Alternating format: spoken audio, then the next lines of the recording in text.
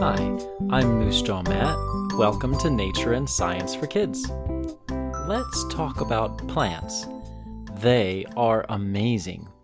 Did you know that there are more than 300,000 types of plants in the world, with some estimates up around 400,000? That's not plants, that's types of plants.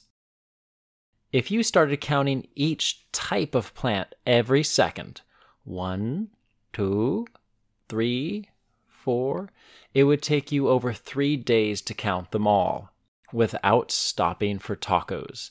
That's a great variety of plants from a creative God indeed. About 85% of all the plant life on Earth isn't found on land, but in the oceans. And here's a question for you.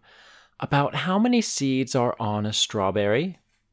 If you have a guess, leave a comment on our Facebook page or wait until a future episode to find out. You'll be entered in to win a sticker. And speaking of stickers, of those who voted about cats and dogs, we selected randomly Amy from Tennessee. Congratulations, you'll be receiving a sticker in the mail soon. And your votes are in about cats versus dogs.